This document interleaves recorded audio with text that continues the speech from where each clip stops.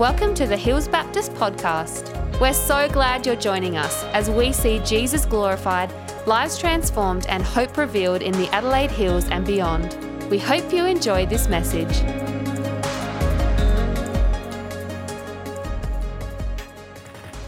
All right, we're reading from Ephesians 5, 1 to 14.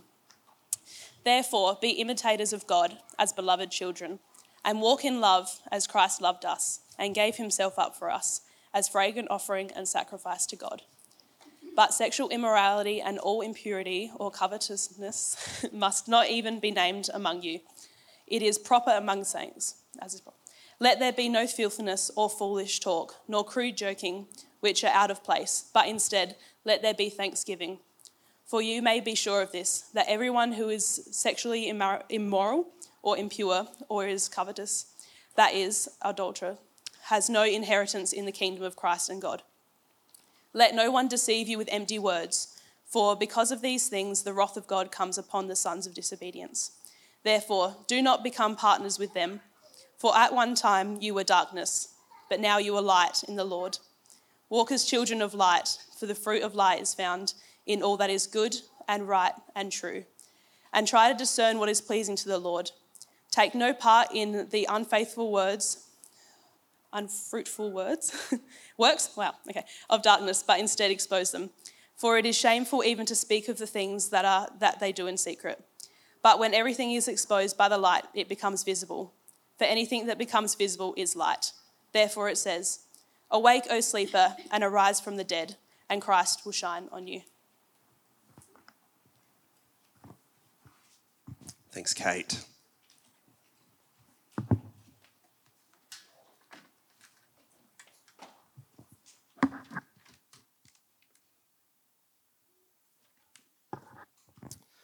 Okay.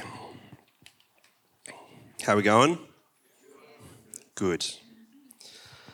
So far on camp, we've talked about the unity in which we walk, the maturity in which we use our gifts to build up one another in love. We've talked about how the old has gone and the new has come.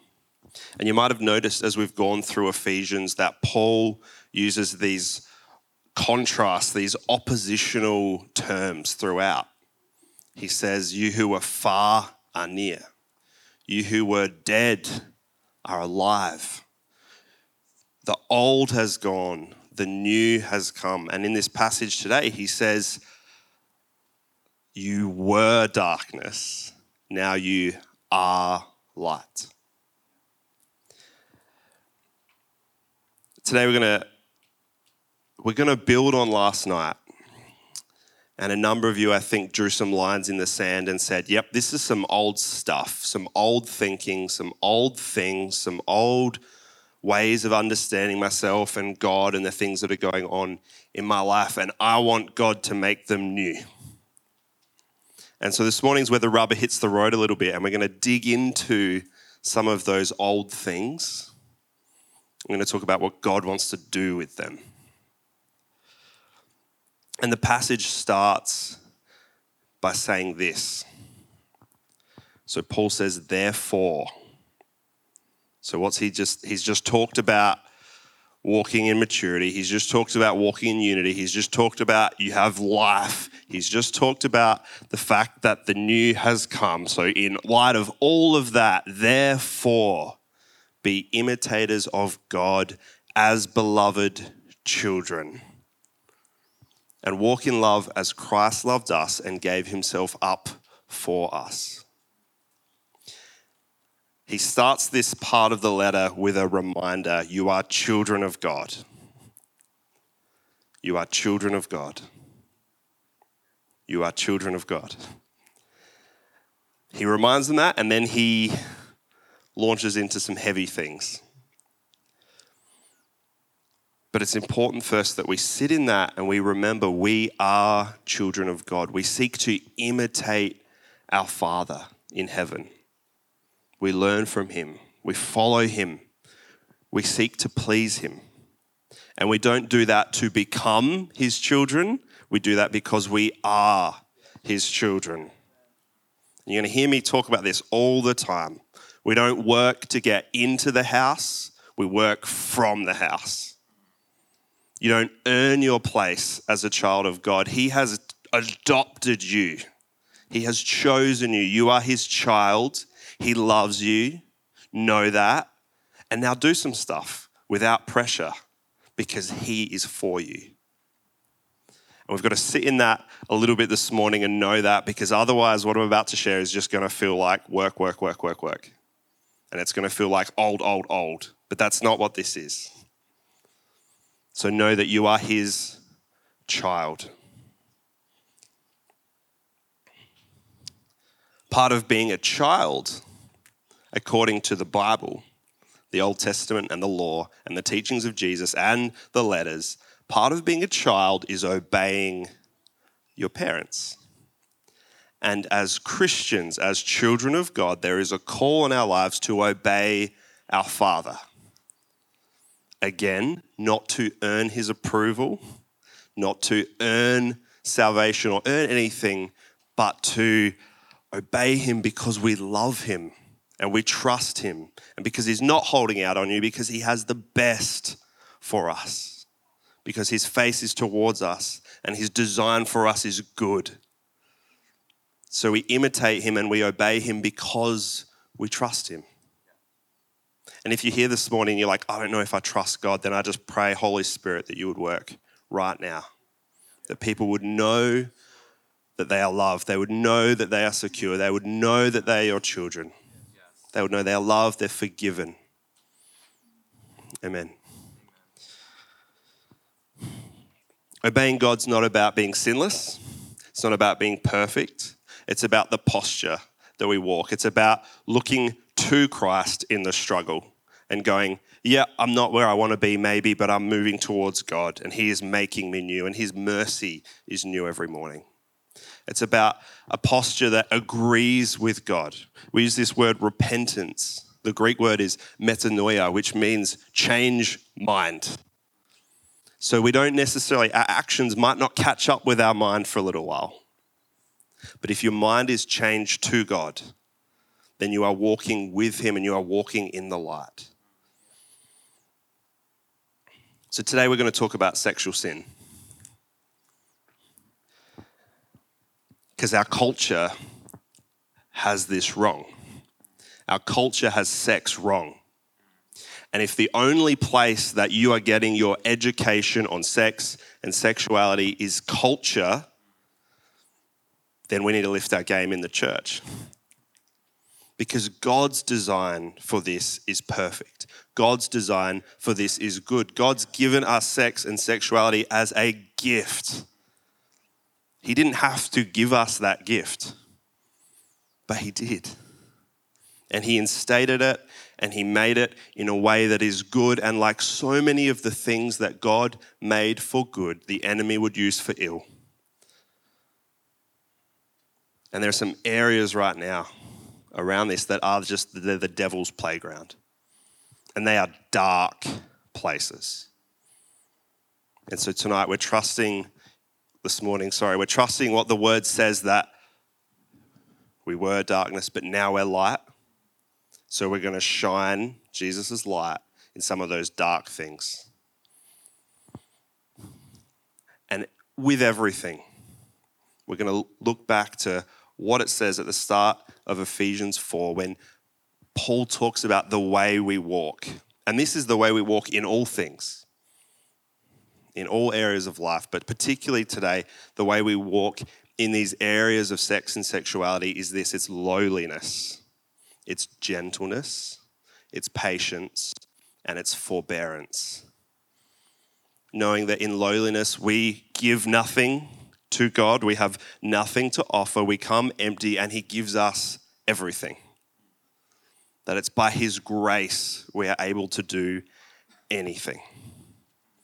With gentleness with one another, but also gentleness with ourselves. Because as we just sung, our God is a lion who is ferocious and protective and deals harshly with sin, but he is a lamb who is gentle and kind and loving with his children. So we're going to sit in that. And finally, just before I launch in John 1, it says, from his fullness we have all received grace upon grace. For the law was given through Moses, but grace and truth came through Jesus Christ. So you've received grace upon grace upon grace. The standard that Jesus calls us to is impossible, but his mercy is unfathomable. He is for you in this. He loves you in this. So let's shine some light. When I was around 7, I went on a family holiday. We went to the beach. And it was a Tasmanian beach, so it wasn't a very nice beach. It was very pebbly. But there was because I was one of 4, and it was the 90s, my parents were kind of just like, just go and do whatever. I was the oldest boy, so they're like, you'll sort yourself out. You're 7, come on. Go and get, fish and chips for everyone. But at the beach, there was kind of these 2 areas. So there was this lagoon that was very calm, worryingly warm, quite still, in fact. Might have been, I don't know what it was. But anyway, there was this lagoon. And then on the other side, there's this sandbar. And on the other side of the sandbar is the ocean. And the ocean there was fairly rough. And so as young kids, without supervision, mum and dad would say, well, you can swim in the lagoon as much as you want. It's warm. You're not going to drown, hopefully. And it'll be fine. You might get bitten by some slugs or get leeches on you or something, but, you're not in the ocean. And so I went in the lagoon for a while, and it was so lame. And the water was brown. It's just like you couldn't see your feet, and it's only like thigh deep. So it's gross. It's probably runoff or something. But it's Tasmania, so it's all good. And so I was in the lagoon. I was like, this sucks. I don't want to be in this lagoon. It's safe, sure, but I'm not really enjoying it. And so looking over like the sandbar, I could see that like all these older kids, teenagers and stuff like splashing in the waves. And I was like, I want to go over there. So I kind of started going over there. They were all in the wavy bit. But next to that, on the other side of the flag, was this really nice calm bit. And I was like, I'm going to go swim in that bit. Because the waves look a little bit hectic. I don't want to get like donked in the face by a bodyboard. So I went into this this really nice, calm, still patch of ocean. And sort of started, walking in, and then found that the pace with which I was walking increased quite rapidly, to the point that I was no longer walking and was in fact being carried. And it's I was in a rip. And I was getting taken out. And I can remember this still, that as a 7-year-old, I thought I was going to die. Because I was getting sucked further and further out. And for a while, I could sort of like duck underwater and kick off the bottom and like get a breath. But then like I tried to do it and I couldn't find the bottom. And I was sort of just floundering. And I remembered my surf life-saving training, and I stuck my hand up. But at that point, I was drowning. And I think some of you today might feel like that you are drowning, that you are stuck, that there is no way out for yourself, that you're getting pulled deeper and deeper into sin, and you don't know what to do about it. Paul says, but sexual immorality and all impurity and covetousness must not even be named among you. Let there be no filthiness, nor foolish talk, nor crude joking, which are out of place, but instead let there be thanksgiving. And then he says this, and it's an absolute warning. For you may be sure of this, that everyone who is sexually immoral or impure or who is covetous has no inheritance in the kingdom of Christ and God.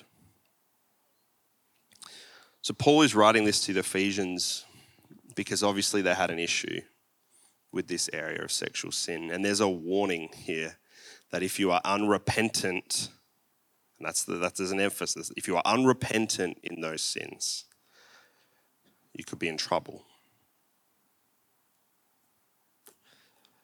Not only that, they were listening to what other people were saying, to what the world was saying, and the world was saying, this is fine. This is fine. It doesn't matter. It's all good. And the church was being deceived around this.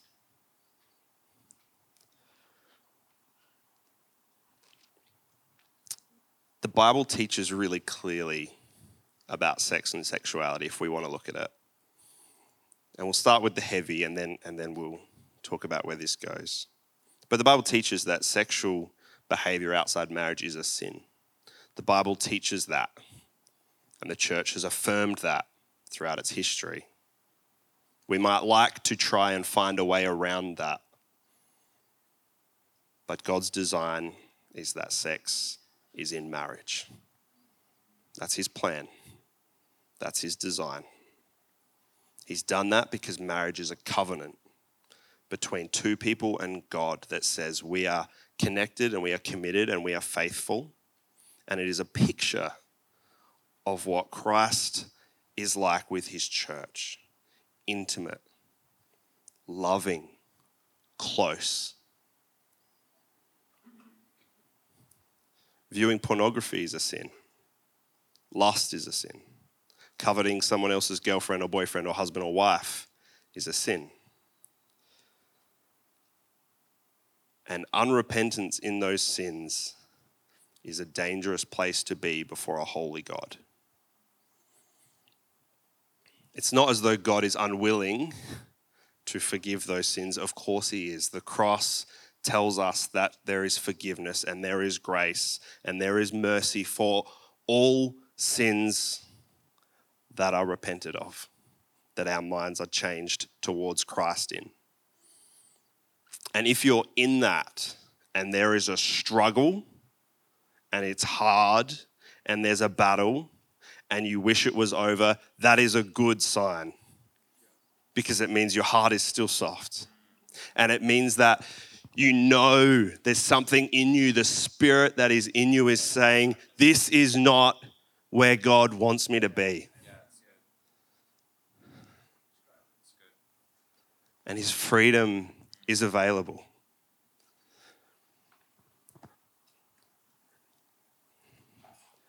That struggle is different to the person who might say, yeah, sins are bad, but no one's perfect. Or, well, yeah, like I shouldn't look at porn, but at least I'm not selling crack cocaine. Or the person who says, well, everyone does it. Like everyone's doing it. Look at the stats.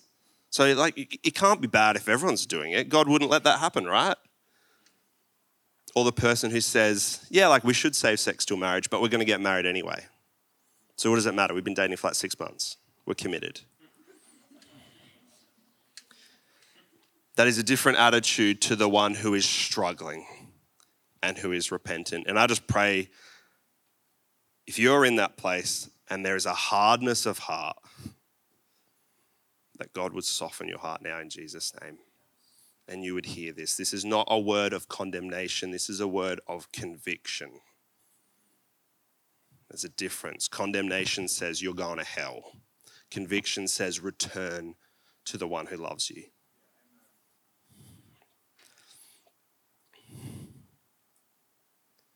The greatest commandment is this, that we would love the Lord with all our hearts and all our minds and all our soul and all our strength. That's impossible, but that's what our movement should be towards.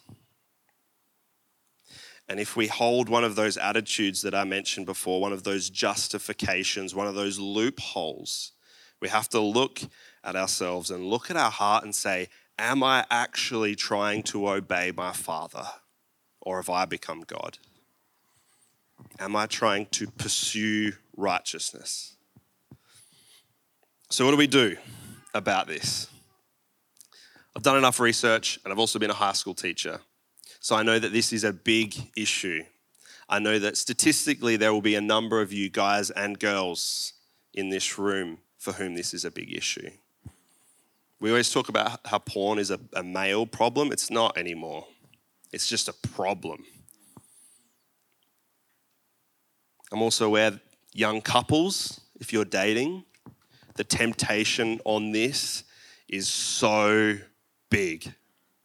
Someone once told me that the devil does everything he can to try and get couples who aren't married to have sex, and then everything he can to try and get couples that are married to not have sex. Because he's just like, God's given you this gift, so I'm going to tell you lies about it. It's more fun in the dark. It's more fun in secret. Marriage is boring anyway. But they're lies. And they're the same lies that he was telling the church in Ephesus. He's not very creative, but he's good at lying. Verse 8, 9, and 10. It says, walk as children of light. For the fruit of light is found in all that is good and right and true. And try to discern what is pleasing to the Lord. Take no part in the unfruitful works of darkness, but expose them. Because when darkness is exposed to light, it goes. Darkness and light cannot exist together. And what Paul is saying to the Ephesians is, you were darkness, but you are light. So what Christ has done in you is actually turned the light on. He's actually transformed your very nature. And that's why when you're stuck in this stuff, there is a wrestle, there is a jarring, there is a discomfort because your nature in Christ is light. And light and darkness can't coexist. And the Bible tells us that the light overcomes the darkness. Jesus, the light of the world who came into the world, has overcome.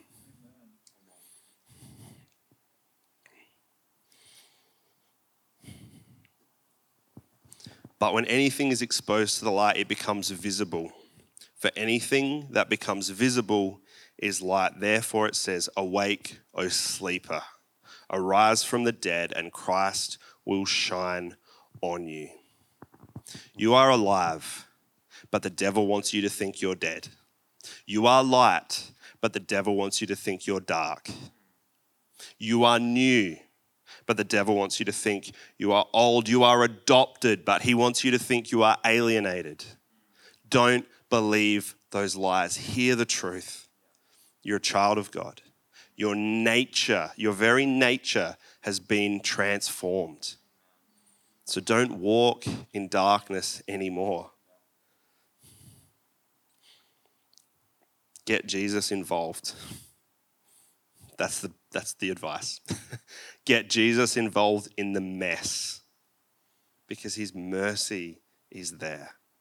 His grace is sufficient for you. His power is made perfect in weakness.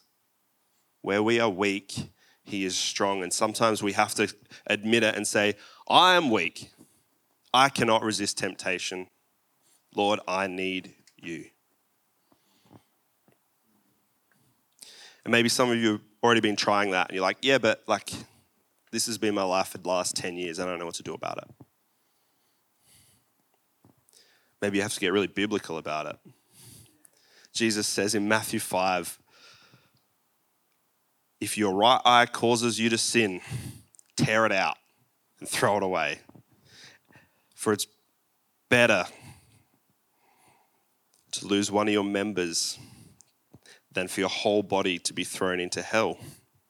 And if your right hand causes you to sin, cut it off and throw it away.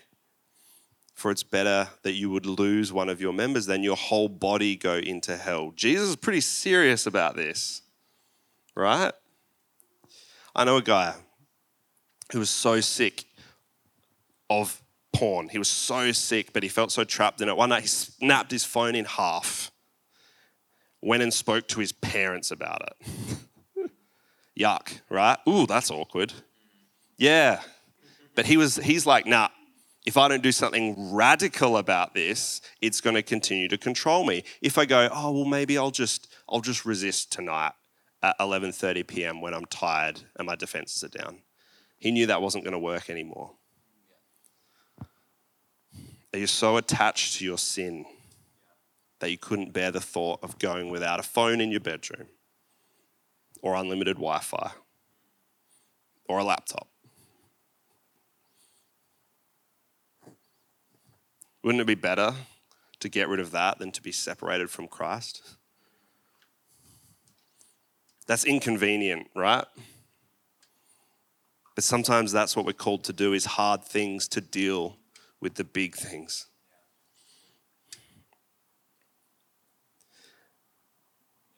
Paul says in 2 Corinthians 10, godly sorrow brings repentance that leads to salvation without regret.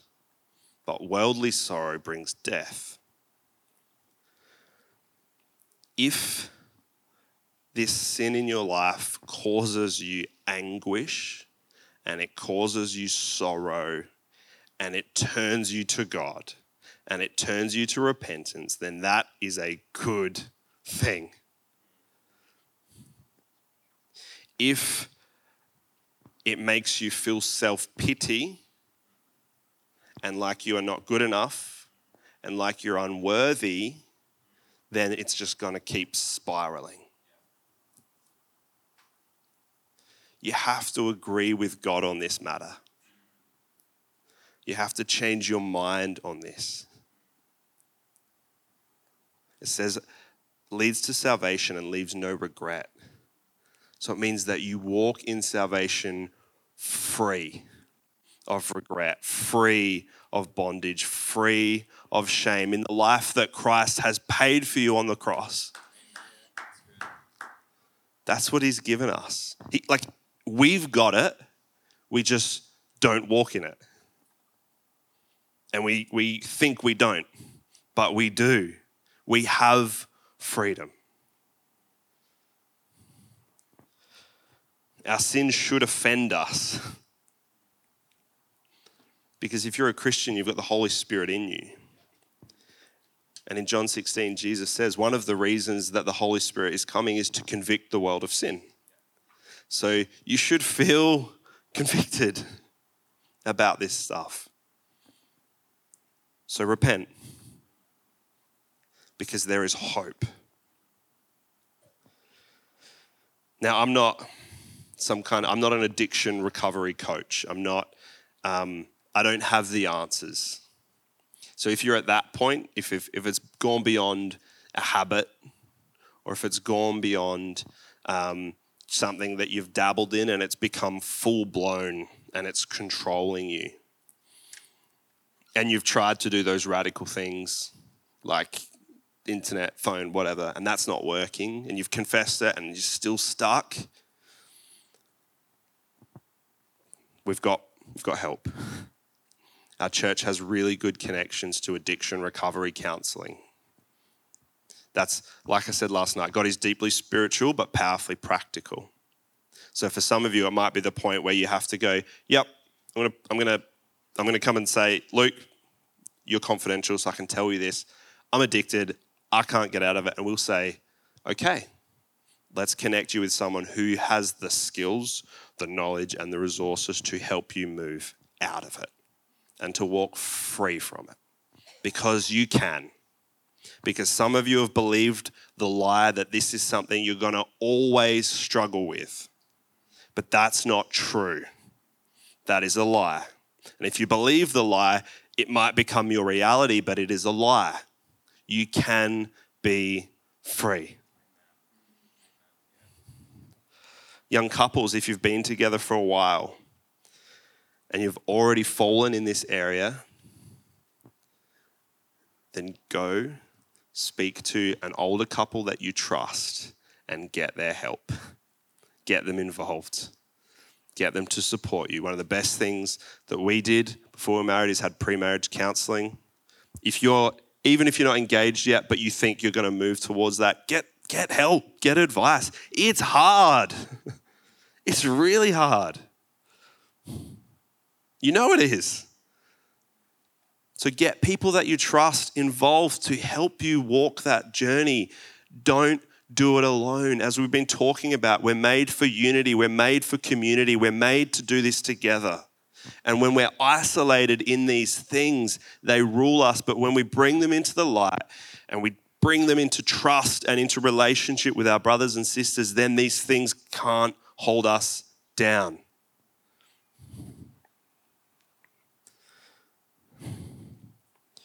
When I was 7 and I was drowning and I thought I was dead, it's a scary thought as a 7-year-old to just go, oh, I'm going to die. I was swallowing seawater and I was just like, I'm done.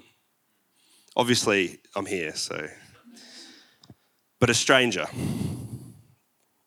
this man, popped up next to me, grabbed me, held me up, lifted me out of it, faced me towards the beach. Running from the beach was my father.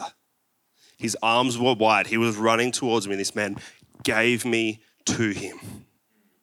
That's what Jesus has done. He's come to you where you're drowning, where it's messy, and he lifts you up and he shows you where you belong.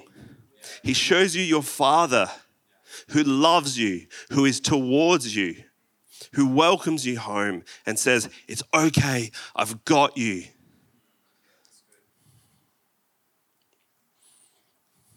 The gospel is so good. It says to the person who is stuck, there is a way out. It says to the person who knows they're a sinner, there is new life, there is hope. It says to the person who is dead, I can make you alive. It says to the addict, there is freedom.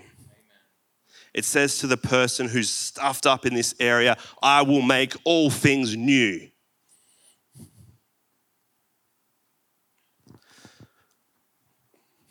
Hear this. There is grace for you. There is mercy for you. There is forgiveness for you. Turn to God in these things. Bring them into the light. Expose the works of darkness so that the devil would no longer be able to hold you down. Christ died for this stuff. He was serious about it. He was so serious about sin that he hung on a cross, knowing full well that you couldn't bear the weight of it, knowing full well that we can't do it, and that it was never meant for us to do it. Don't believe the lie that you have to struggle with this on your own. Don't believe the lie that God's grace will run out. He keeps coming. He keeps healing. He keeps renewing. His mercies are new every morning. He loves you. He loves you. He loves you. You are his child.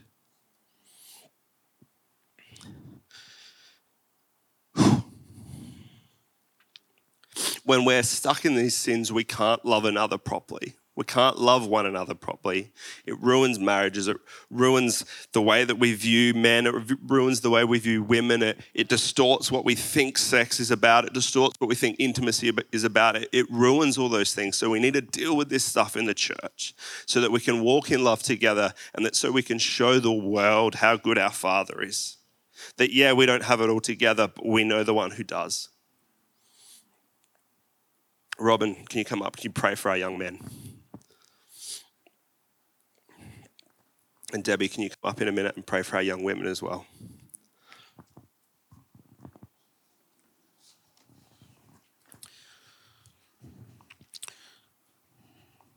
Let's bow together and just acknowledge the love of our Father, the one in whose presence we are gathered today.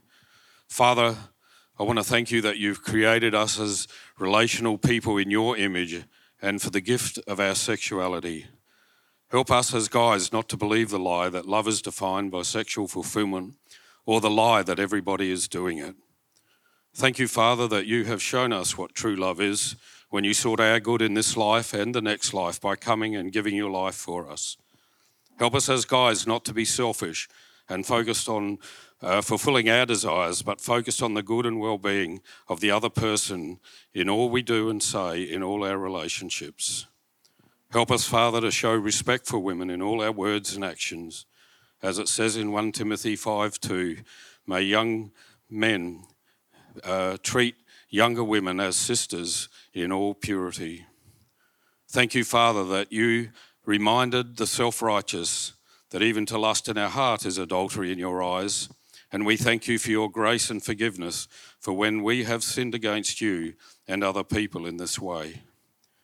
May our desire to know you purify us from sins of the heart as we find joy in your love and grace to us. May the power of your love transform our hearts so we live lives of purity and joy in every relationship. I pray, Father, that the power and conviction of the Holy Spirit, that we will have boundaries on our actions and behaviour that express true love and respect for you and for other people.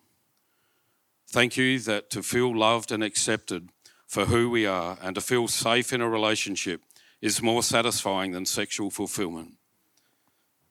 May we not undermine this joy in our relationships by seeking momentary satisfaction that puts these things at risk. Thank you, we are forgiven, loved and accepted by you, that there is no condemnation in Christ Jesus. And Father, may this reality empower us to live with purity, freedom and joy in every relationship. We pray in Jesus' powerful name. And all God's people said, Amen. It's a great privilege to pray with our young women. I hope I can get through it without crying, a bit emotional. Lord Jesus, I just thank you so much that you are here with us. I thank you that, as the Apostle Peter said, you are the chief shepherd, the good shepherd, and the overseer of our souls. So Jesus, I thank you that you are the shepherd and the overseer of the soul of every young woman in this room, and of course of every young man and older woman and older man. Jesus, but I pray particularly right now for our young women. Lord, our culture is so difficult. Father, I often feel for the young people of today in the culture that they live in compared to when I was their age. It's just everywhere, all this immorality. And Father, it must come against them so often. So I do pray for our young women. I pray that they will just long to have purity of heart, mind and body. I pray that when they do struggle, Lord, with impure thoughts and desires, that you will come quickly to them. That, as Luke has said, that they will know immediately to turn to you for help. I pray that as stuff in the world comes against them, Lord, give them wisdom, give them courage and strength to just turn that TV thing off that they're watching or what they're looking at online, what they read. Lord, help them not to fill their minds with these unhelpful images and behaviours. Father, when they are tempted, when these things are really coming against them, come to them, Lord. Tell them again that no one is tempted beyond what they are able to bear, so that they can again come to you. You've given us a way out through Christ Jesus. So may our young women know what it is to come to you when they're feeling tempted, not to feel guilty about it, but to just simply come to you again and say, Lord, it's happening again. I'm being tempted. Please help me. Father, I pray for those who at the moment are single, that not in a relationship. I pray a special blessing upon them, Lord. I know that sometimes that's difficult. So may you be all in all to them at this time. May they actually use this time of their lives to really focus on you, to grow in you, to see what you would have them do in the kingdom work in this time of their life. Help them not to be jealous of friends that are maybe in a relationship or are married, but just to rest in you at this period of their life, Lord. I pray for those who are not yet married but are in a relationship, Lord.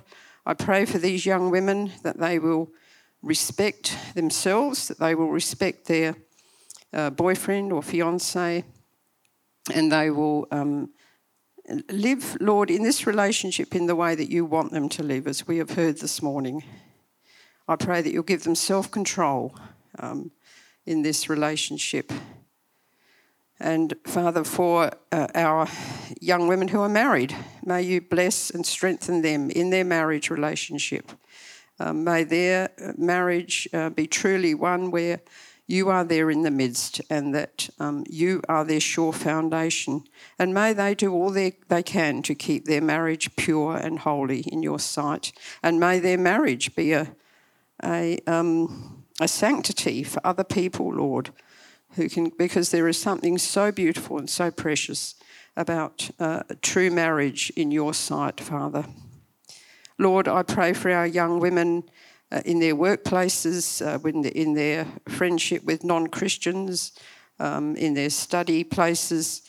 They may be laughed at, they may be ridiculed for living this way. So please strengthen them in that, Lord. Give them courage to stand firm, even if they are ridiculed.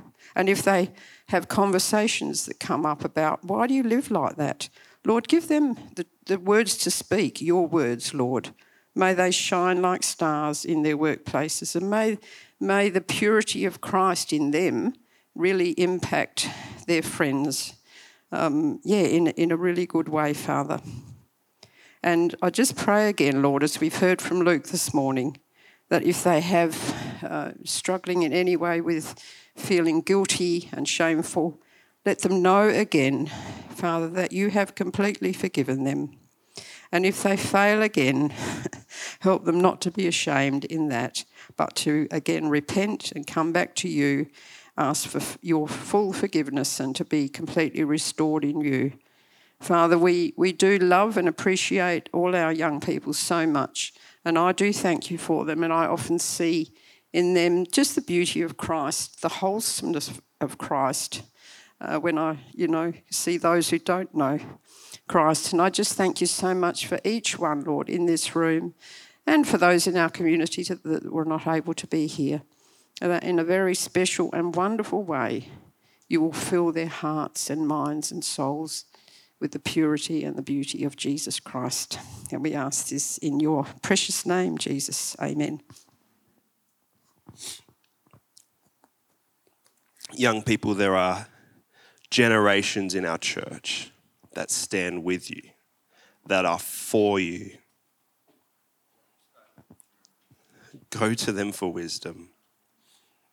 Some of our older people pray ceaselessly. If you give them something to pray for, you can bet that it won't just be I'll pray for you. It will be yes, I will pray for you, and they will be on their knees before our Father on your behalf. So don't do it alone. Yes, there is unity together as a generation, but we need to be unified as the church. Can I just get the band up? We will sing a couple of songs to close, but I'm going to read Psalm 51. It's the psalm that David wrote and sang after he was convicted of his sin of taking another man's wife, murdering her husband, and all the mess that happened with that. And he prays this beautiful prayer. So let's read it together.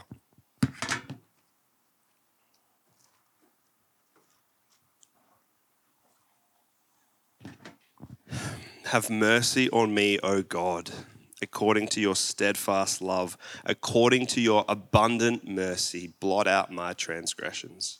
Wash me thoroughly from my iniquity and cleanse me from my sin. For I know my transgressions. My sin is ever before me. Against you and you only have I sinned and done what is evil in your sight, that you may be justified in your words and blameless in your judgment. Behold, I was brought forth in iniquity, and in sin did my mother conceive me. Behold, you delight in truth in the inward being, and you teach me wisdom in the secret heart. Purge me with hyssop, and I shall be clean. Wash me, and I will be whiter than snow. Let me hear joy and gladness. Let the bones that you have broken rejoice. Hide your face from my sins and blot out all my iniquities. Create in me a clean heart, O God, and renew a right spirit within me. Cast me not away from your presence and take not your Holy Spirit from me. Restore to me the joy of your salvation and uphold me with a willing spirit, that I will teach transgressors your ways, and sinners will return from you. Deliver me from guilt, O God of my salvation, and my tongue will sing aloud of your righteousness. O Lord, open my lips, and my mouth will declare your praise. For you will not delight in sacrifice, or I would give it. You will not be pleased with a burnt offering. The sacrifices of God are a broken spirit, a broken and contrite heart, O God, you will not despise. Do good to Zion in your good pleasure. Build up the walls of Jerusalem. Then you will delight in right sacrifices, in burnt offerings and whole burnt offerings. So, Lord, we just pray this prayer that you would create in us clean hearts, that you would restore to us the joy of your salvation, that we wouldn't walk heavy and burdened, but with a lightness of step and a joy and a gladness in our hearts. For we who were dead are alive. For we who were darkness are light. Amen.